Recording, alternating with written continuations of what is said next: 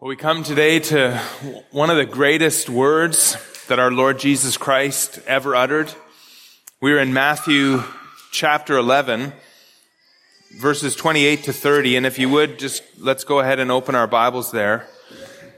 Matthew 11, verses 28 to 30.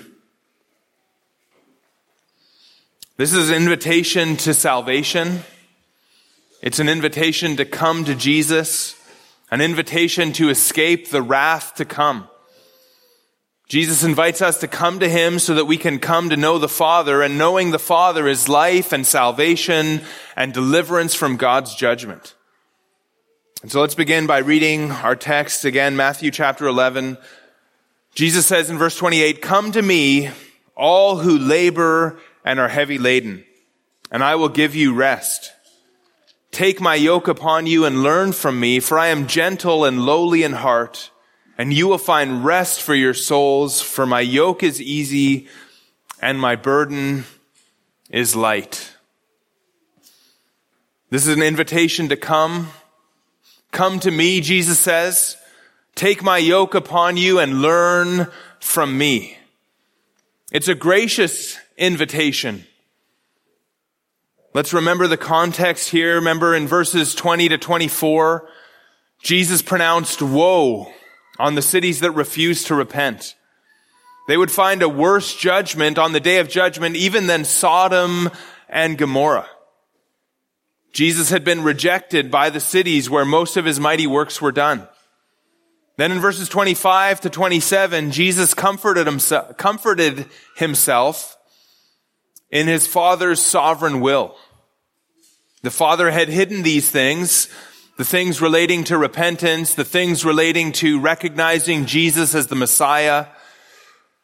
The Father had hidden those things according to His gracious will. Or maybe we should say that the Father had revealed who Jesus was to the disciples, the little children, according to His gracious will, and hidden it from the rest. And just as the Father was sovereign in revealing the Son to whom He willed, so the Son chooses to whom He will reveal the Father. And that's what we saw in verses 25 to 27. Let's just look at it again there. Verse 25, "At that time Jesus declared, 'I thank you, Father, Lord of heaven and earth, that you have hidden these things from the wise and understanding and revealed them to little children. Yes, Father, for such was your gracious will. All things have been handed over to me by my Father, and no one knows the Son except the Father, and no one knows the Father except the Son, and anyone to whom the Son chooses to reveal Him.'" And now in our text, Jesus invites those who had heard Him that day to come to Him that He might reveal the Father to them. The Father has given this authority to the Son. "All things have been handed over to me by my Father." Salvation is in Jesus' hands. All authority is His. And even though He's been rejected, He gives the people another opportunity to come. Now, one of the things that we often struggle with is this question of whether or not we are one of the elect. In the words of verse 25, we might wonder if the Father has revealed these things to us, or has the Son chosen to reveal the Father to us? It's a question that we sometimes struggle with. And the best way to answer that question is by examining a text like this. Here we can see if we have come correctly. The only way to know if we are among the chosen is if we come to Jesus Christ. See, we can't peer into the Father's decree,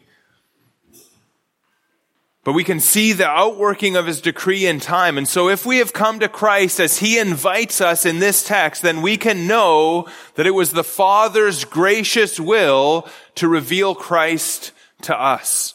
And so let's look at it kind of in that way. Let's look at this text in a way to make our calling and election sure. And so ask yourselves, as we look at this, ask yourselves, have I come in this way? Have I come in the way that Jesus invites me to come here? And on that note then, let me say this, that this applies to all of us today. This invitation by our Lord Jesus Christ really applies to each and every one of us here today. You know, it's true that Jesus spoke this on a certain day in Galilee to a certain group of people who were there listening to him call this, but it's really a universal call to all who labor and are heavy laden. It's a call to discipleship. Jesus says, "Take my yoke and learn from me." It's a call to discipleship. And at the end of this gospel, remember, Jesus is going to say that we are to make disciples of all nations. And so here's a call to discipleship, and we are to make disciples of all nations. Our mission to the end of this age is to bring this message from Jesus to the nations. The message of our text, Matthew 11:28 to 30. I want you to turn, just as we think about this call to come and the universality of this call, I want you to turn to Revelation chapter 22, right near the end of the book of Revelation. Revelation 22:17 says, "The Spirit and the bride say, 'Come.' And let the one who hears say, 'Come.' And let the one who is thirsty come. And let the one who desires take the water of life without price." And so there's an invitation, an open invitation to come. And the Spirit, the Holy Spirit, and the bride, that is the church, have a message, and that message is come. That message is come. If you're thirsty, come and take from the water of life and drink that water without price. And so our message to the world is come and follow Jesus Christ. Come and become a disciple of His. Take His yoke upon you and learn from Him. This is a universal message that we are to proclaim to all nations. And so what Jesus said in Matthew 11:28 to 30, the Holy Spirit says through the church, inviting all who will to come to Jesus Christ. Jesus died on the cross to pay the death penalty for sin. And He rose again, and He's alive today. And He Himself, through this text, invites us to come to Him. In fact, He commands us to come. He urges us to come. He commands us to take up His yoke. And so what this text invited Israel to is equally for whoever would heed this command. Now, as we look at this and we see the context here, I just want to say that there's really no contradiction between God's sovereignty and salvation and the free offer of that salvation to whoever wills. Jesus moves directly from affirming sovereignty to offering rest to all who labor and are heavy laden. God's sovereign revealing of Jesus Christ happens through the invitation to come. And so Jesus never says, "Come if you're elect." He says, "Come if you want rest," or "Come if you want Him." And so there's no contradiction here. There's an invitation, and through this invitation, God is going to work to reveal His Son to us so that we can see and come to Jesus so that we can come to the Father. And so let's look at this gracious invitation. And we're going to kind of do it this way. I called it 3 characteristics of Jesus' gracious invitation. You have that in your outline. 3 characteristics of Jesus' gracious invitation. And we're going to kind of unpack these 3 characteristics by asking 3 questions. We want to ask, who may come? And we want to see who this applies to. Who may come? And then secondly, we want to ask, what does it mean to come? And I think there's a lot of confusion on this. What does it mean to come to Jesus Christ? That's really important. And then thirdly, and very, very briefly, we're going to just ask the question, why come? And we're going to do it very briefly because we're going to be out of time here. We're going to maybe push the limits of our time here today. But this is a really important passage, a really great passage, and I think this will be helpful really for all of us, but especially for anyone here who hasn't come to Jesus Christ. This is a time for you to really listen and heed what Jesus calls you to. And again, for anyone who maybe struggles with the assurance of their salvation, this I think will really help you to examine yourself. Have I come the way that Jesus calls me to come? Am I one of those to whom he says, come? And so let's look at this and consider your own relationship with Jesus Christ. Consider your coming to him or you're not coming to him. And I don't want you to forget that Jesus said this, remember, to cities who had not repented, cities who were in rebellion against him. They rejected him. They were hostile to him, and yet he invited them. They were stubborn, they were unwilling, but he was gentle and he was lowly and he was gracious and he was willing for them to come. The knowledge of the Son was hidden from them, but Jesus still invites them and he invites us to come to him. Come to me, says Jesus, to all who are weary and heavy laden. The Lord of the universe invites you to come. And he calls you today. So don't doubt him.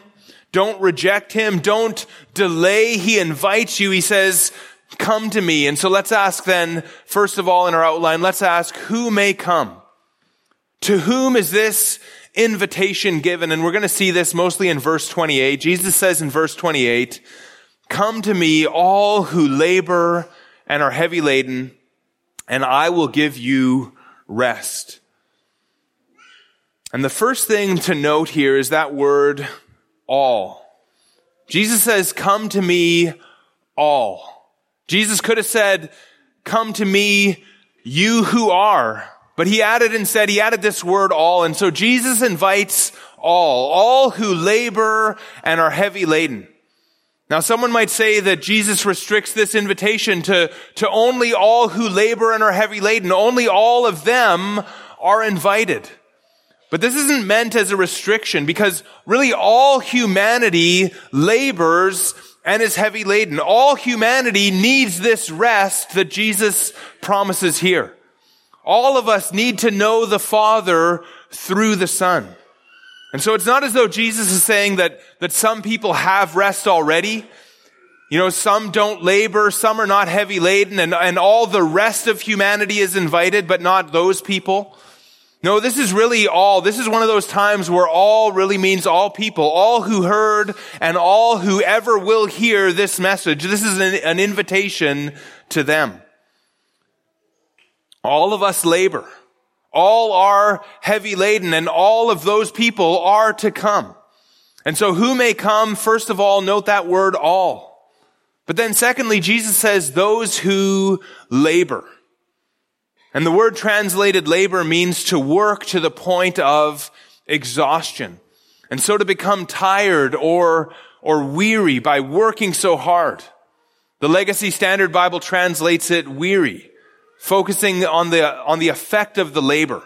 That labor leads to a weariness of the soul. And that seems to be the idea here, this idea of weariness from some kind of labor.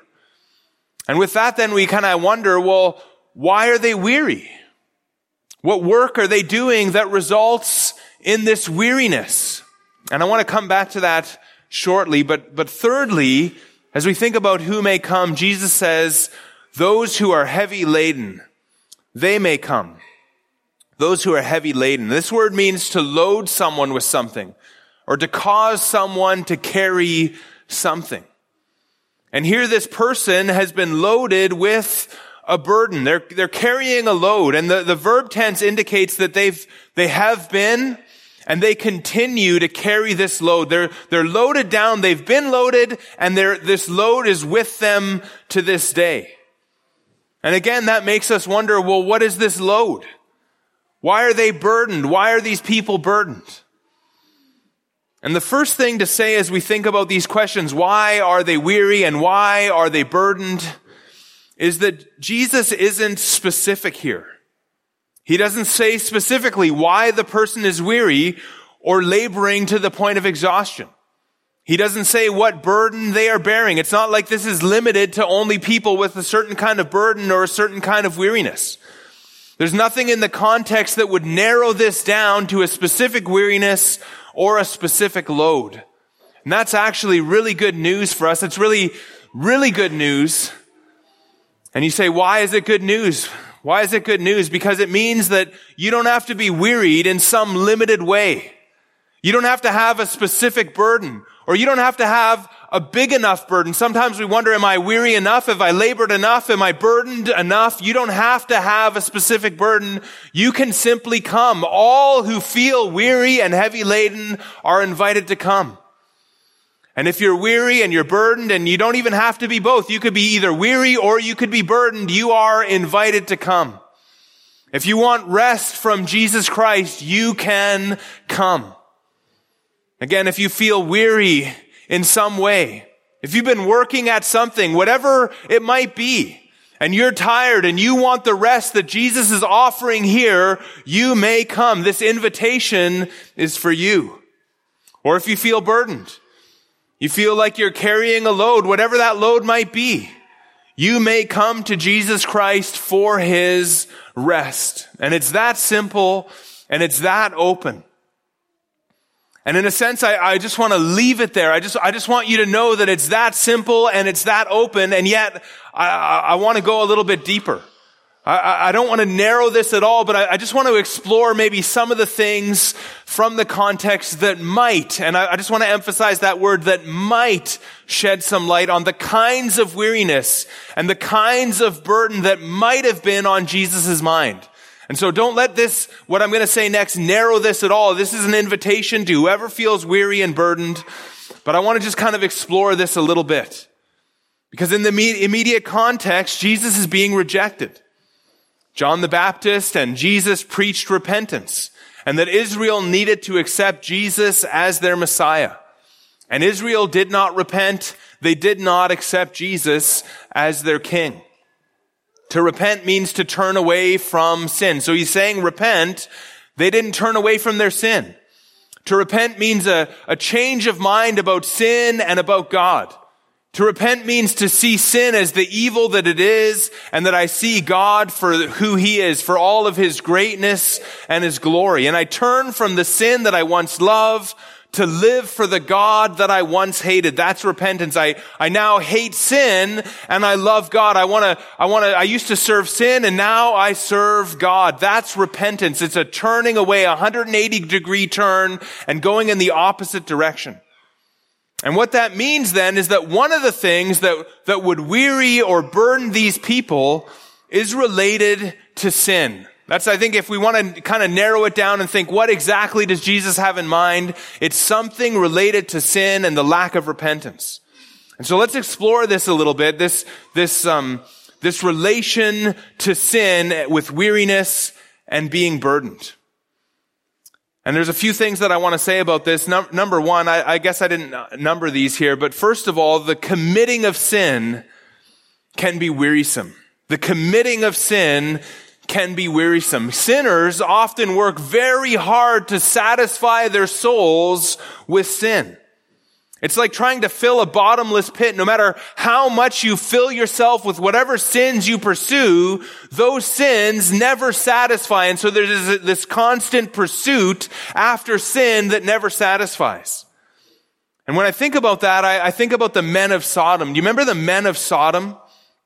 They wanted to satisfy their lust with the angels that came to town that night. The angels then struck them blind.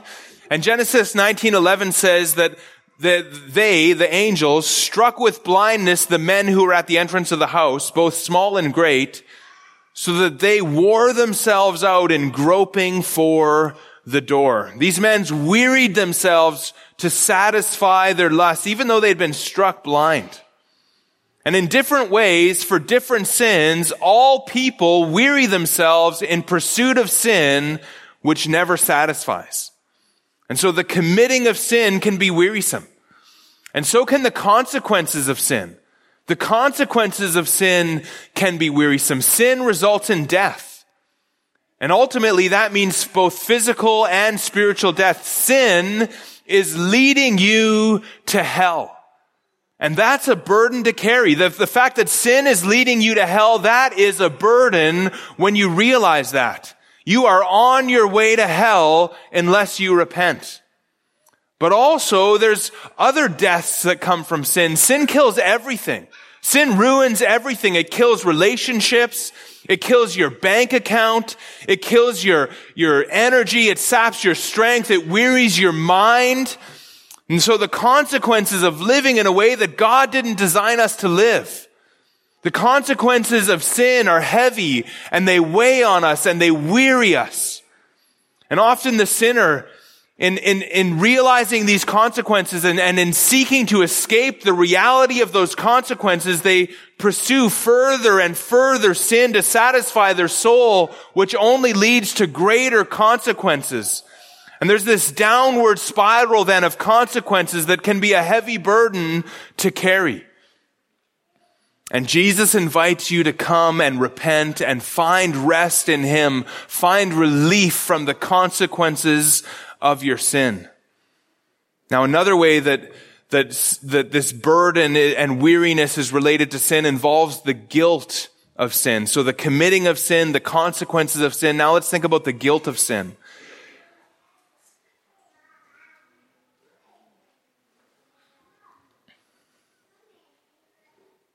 When we've sinned, our conscience accuses us, and we feel guilt. And we know that we've done wrong. We know in our mind and in our heart that we've done wrong, and that guilt weighs heavy on us. And it plagues our minds, making us weary. But Jesus offers the forgiveness of sin and the release from the guilt of those sins. Now, another way, as we think about what might this be, if we want to narrow it down, what might be some of the things that were on Jesus' mind, and another one might be, another way one might be weary and burdened is by self-righteous efforts to be right with God. Commentator D.A. Carson says, quote, "While there's no need to restrict the burdens, it is impossible not to be reminded of the heavy loads the Pharisees put on men's shoulders." In Matthew 23, verse 4, speaking of the scribes and Pharisees, Jesus says this. He says, they tie up heavy burdens, hard to bear, and lay them on people's shoulders, but they themselves are not willing to move them with their finger. And the word there where they tie up heavy burdens, that word burdens is related to the word heavy laden in our text. The Pharisees added to the law, and they sought to keep all of those regulations. And they sought to keep them as a means of pleasing God.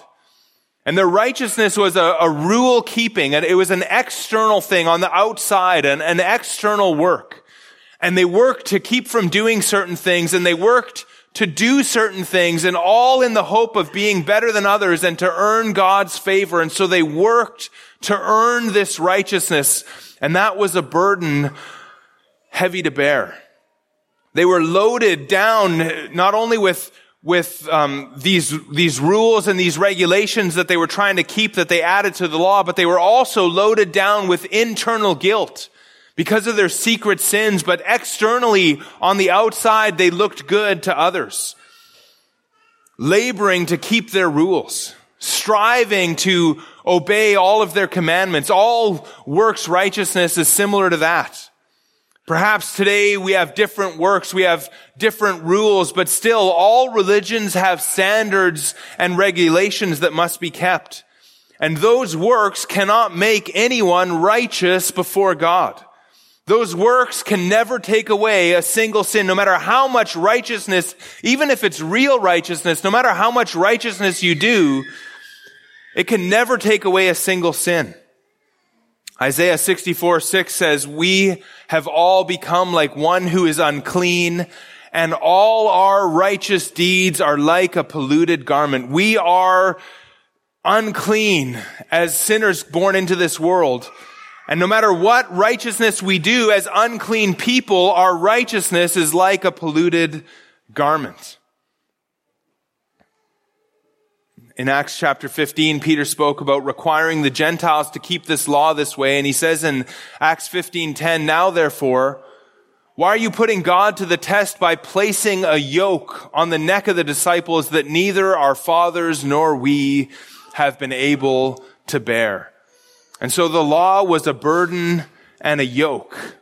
And that doesn't mean that we now are lawless, But the law is an external set of rules to be kept on the outside, especially when we do it to try to earn salvation. That's a burden, and we cannot be saved by religious works.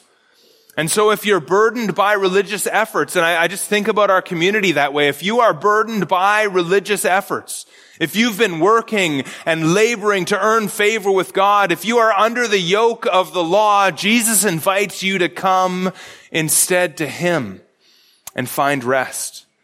You can be saved by renouncing your own efforts and coming to Jesus Christ.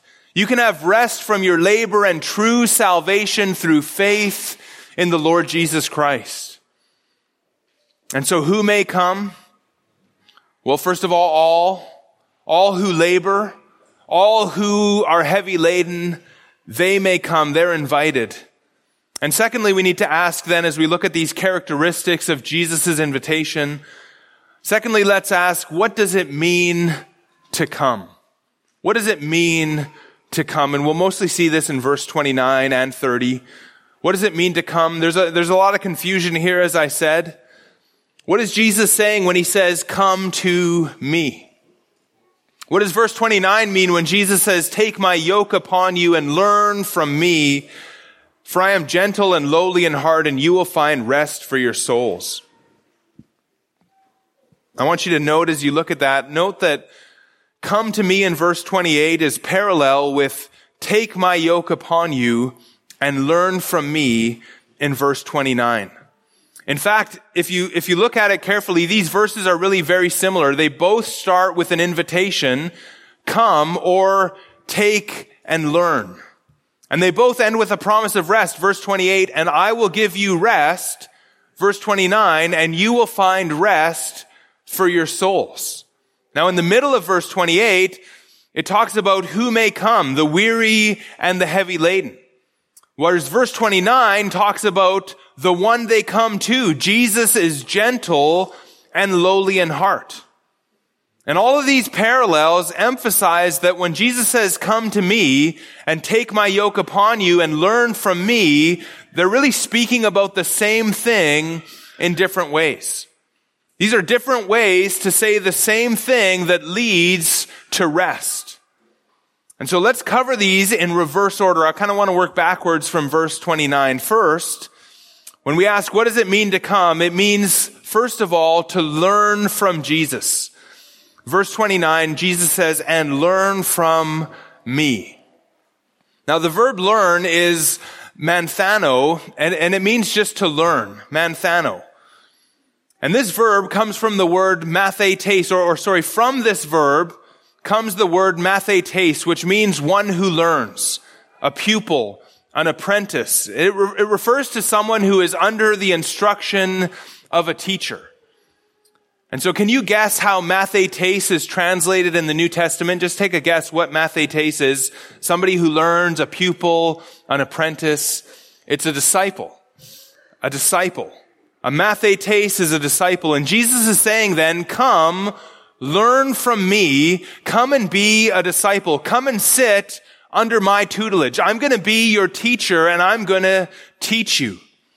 A disciple is a learner, a pupil, who learns the way of the master or the teacher. And we've talked about this often. This learning always involved doctrine and lifestyle.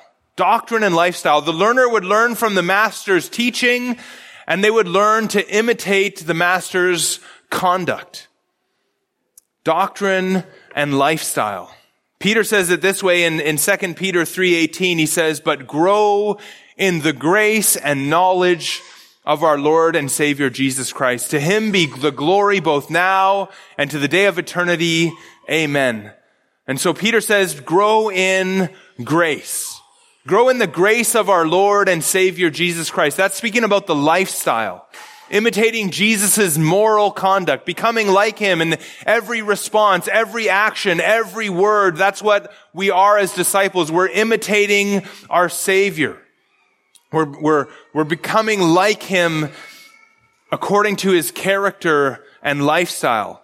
And then Peter says, grow in knowledge. Grow in the knowledge of our Lord and Savior Jesus Christ. And here Peter wants us to know Christ and to know what he thinks. And that's doctrine. That's learning.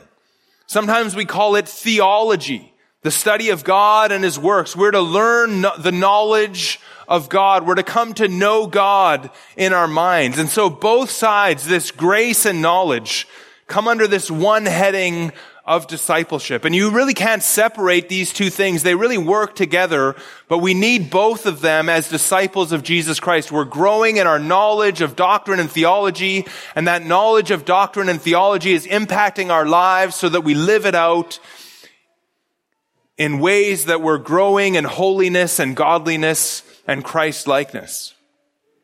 And so what does Jesus teach when we think about becoming a learner from him? What does Jesus teach? And there's really so much that we could say here.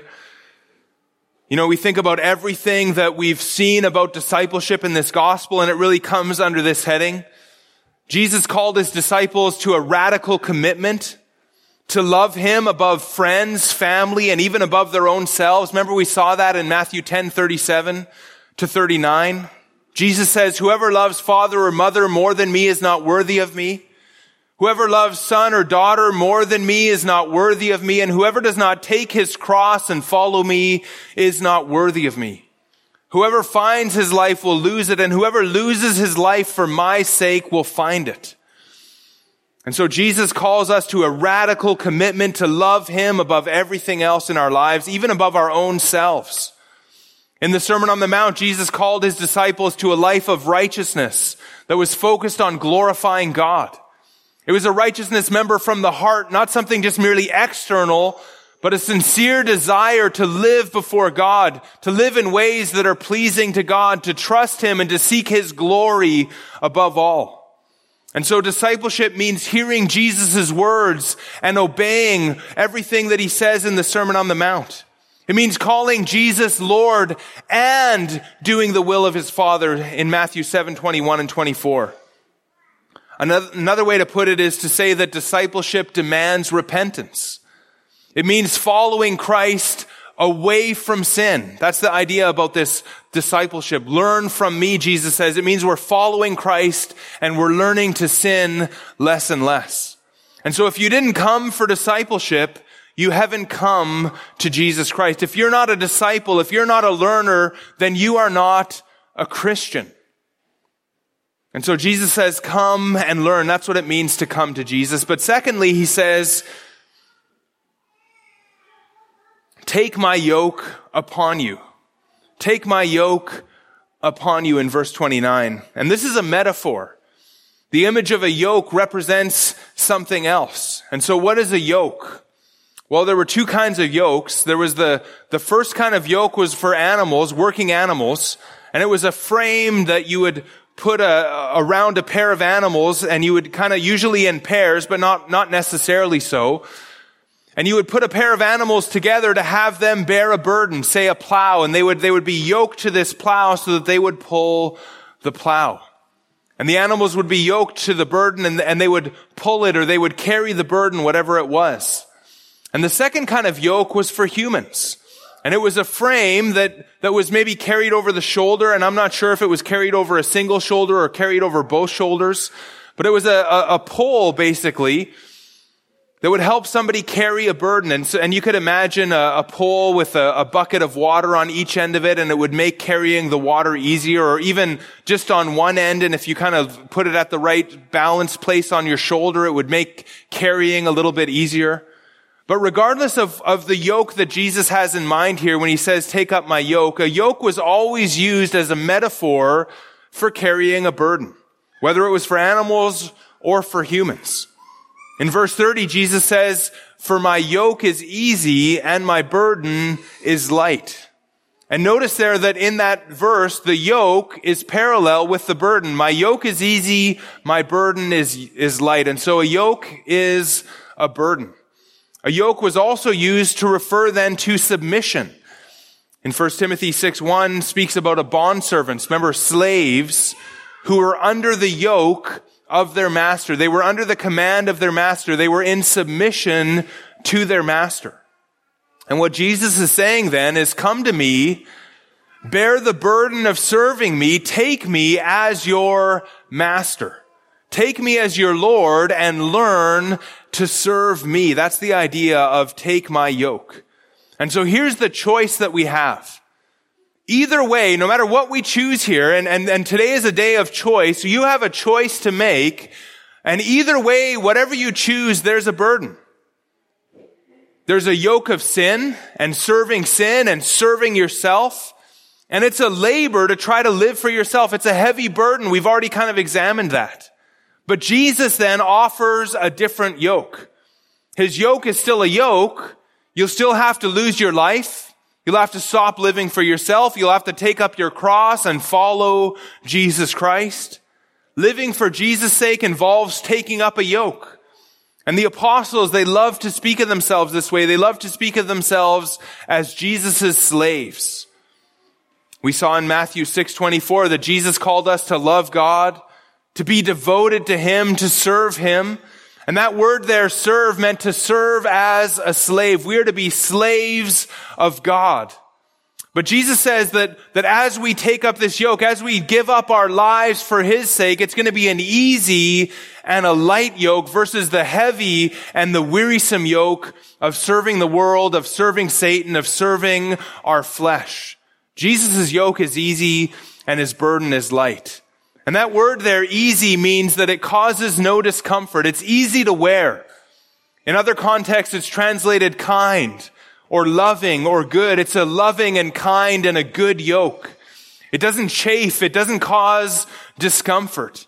And that word there, light, means that it's not heavy. It's easy to carry. His burden is easy. And that might kind of bring up a question. What is this easy, difficult yoke that we're supposed to carry? Scripture often speaks this way about the Christian life. It costs everything, but it's free. We must lose our life for Jesus' sake, but we're going to find life in doing it. We are slaves of Christ, right? We are to be slaves of Christ, but at the same time, we are free in the Lord. We're to obey to the point of death, but we have life. And here we're to carry Jesus' burden and we're to submit to His lordship. We take up His yoke, but it's easy and light. And so how do these paradoxical things go together? And the answer is that when we come to Jesus, really two things happen. Two things happen that make this an easy and a light burden. And the one is that we're born again. In fact, we're actually born again, which transforms us and makes us come. But regardless of how we understand that, we are supernaturally changed in that moment that we come to Jesus Christ. We are supernaturally transformed. We're given by grace a new nature. We become different people with new and holy desires to please God, desires that cause us to love Him and want to live our lives to His glory. We delight in Him and we delight in the law of God in our inner being, Romans 7:22. We're created after the likeness of God in true righteousness and holiness, Ephesians 4:24. We've been raised from the dead by the glory of the Father that we might walk in newness of life, Romans 6:4. We are a new creation, 2 Corinthians 5:17 and Galatians 6:15. Our old self was crucified with Christ so that we would no longer be enslaved to sin, Romans 6:6. The Son has set us free and we are free indeed, John 8:36. And when we're born from above, we desire to live for and serve our great God. In 1 John 5 and verse 3, and actually, why don't we go ahead and turn there. Open your Bible to 1 John 5 and verse 3. I think that's a really important context as we try to understand these paradoxical take up my yoke, and yet it's an easy and a light one. 1 John 5, 3 and 4 says this, "For this is the love of God." This is what it means to love God. That's what it means by the love of God. It's love for God here. This is the love of God, that we keep His commandments. And His commandments are not burdensome. For everyone who has been born of God overcomes the world. And this is the victory that has overcome the world, our faith. our faith, our trust in this living Savior, the Lord Jesus Christ, coupled with our new birth, we've been born of God, means that we love God and we keep His commandments. And those commandments are, although they maybe once were a burden to us in our unregenerate state, those commandments are no longer burdensome. They're a joy and a delight. Even if it means serious self-denial and the hostility of the world, it's still a joy and a delight to serve this God and serve this Savior, Jesus Christ. Because everyone who has been born of God overcomes the world by faith. Now, another aspect that really to combining these seemingly paradoxical ideas, an easy and a light, burdensome yoke, is that when we come to Jesus, we have Jesus to help us carry our load. And He is with us always to the end of the age, Matthew 28:20. Paul said in Galatians 2:20, I have been crucified with Christ. It is no longer I who live, but Christ who lives in me. And the life that I now live in the flesh, I live by faith in the Son of God who loved me and gave Himself for me. And so Jesus Christ lives in us by the person of the Holy Spirit. And if we walk by the Spirit, we will not gratify the desires of the flesh, Galatians 5:16. Jesus' grace empowers us in our weakness, and it empowers us to carry our cross and bear the sweet yoke of serving Him, 2 Corinthians 12:9. And those of us who have come to know this Jesus Christ and have come to Him, we know the privilege it is of serving Him. We've experienced and tasted how great it is just to do even the most simple thing in service to our Lord. And we would rather suffer with Him than have all the comfort of the world without Him. And that leads us to the third part of what it means to come to Him. And we've been going in reverse order here. First, it meant to learn, to be a disciple, a learner. Second, we saw it meant to take up His yoke, to serve Him, to work for Him, to live for His sake. That's what it means to come. And now third, He says in verse 28, He just says, come to me. Come to me. And this is likely the sweetest of these three sayings. You see, we don't just come to learn. We don't just come to serve. We come to Jesus Christ. And when Jesus said these words, He was actually physically there in Galilee, calling the people to come to Him and follow Him and be His disciples. But there's really not much difference for us today. Jesus may not be physically here, but He is just as truly here. He is with us in greater ways because He's alive and seated at the right hand of God as a man.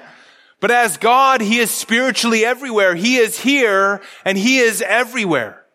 And all of Him is everywhere. And so when we come to this living person, Jesus Christ. And He Himself welcomes us to Himself. He Himself comes to dwell with us. He Himself will reveal the Father to us. He Himself will teach us about Himself and about His ways. And He Himself will be with us as we serve Him. And so this is an invitation to come to Jesus Christ, to come to God the Son, the Creator of the world and the Savior of sinners. And He is gentle and lowly, and He is powerful and exalted. He is Lord of the universe. But He Himself, the Lord of the universe, will receive you if you come to Him. And He will unite Himself to you, and He will welcome you, and He will live with you. You see, you come weary, you come heavy laden, you come in repentance with fresh sins in your life and the guilt of them, and you come tired, and you come weak, and you come weary, and you come in all of your filthiness, and He is gentle in heart, and He is lowly in heart, and He will receive to you, and He even says to you, come to me. And this gentle and lowly King will receive all who come to Him if they will truly come to Him in the way that He says. You see, we don't come to a religion. We don't come to a program. We don't come to a creed or to a philosophy or to a church. We come to a living person. We come to God the Son. We come to the Lord Jesus Christ. And we take his yoke and we commit our lives to him and we learn and we grow from him. We don't come perfect. We come in sin and we learn to grow in holiness and to become like him. And that's what it means to come. And so all may come. All may come. And we come to him and we take his yoke and we learn. And then the third characteristic of Jesus' gracious invitation, and we're going to just unpack it very briefly because the first 2 points were long. We want to ask, why come? Why should you come? And if you look at the text again, if you're there in Matthew chapter 11, you'll see the one part of the text that we haven't really looked at yet. In verse 28 and 29, Jesus says, "And I will give you rest." And verse 29, "And you will find rest for your souls." And so Jesus himself promises us rest. Rest from the weariness of sin. Rest from the burden of guilt. Rest from trying to resist God and his ways. Rest from all the useless strivings and trying to earn God's favor. Rest from whatever you were laboring at and burdened with before you came to Christ. You will find rest. And this rest is a reference to the promised Sabbath rest that God himself gives. This rest is spoken of in Psalm 95, and I want you to just kind of turn there. Psalm 95.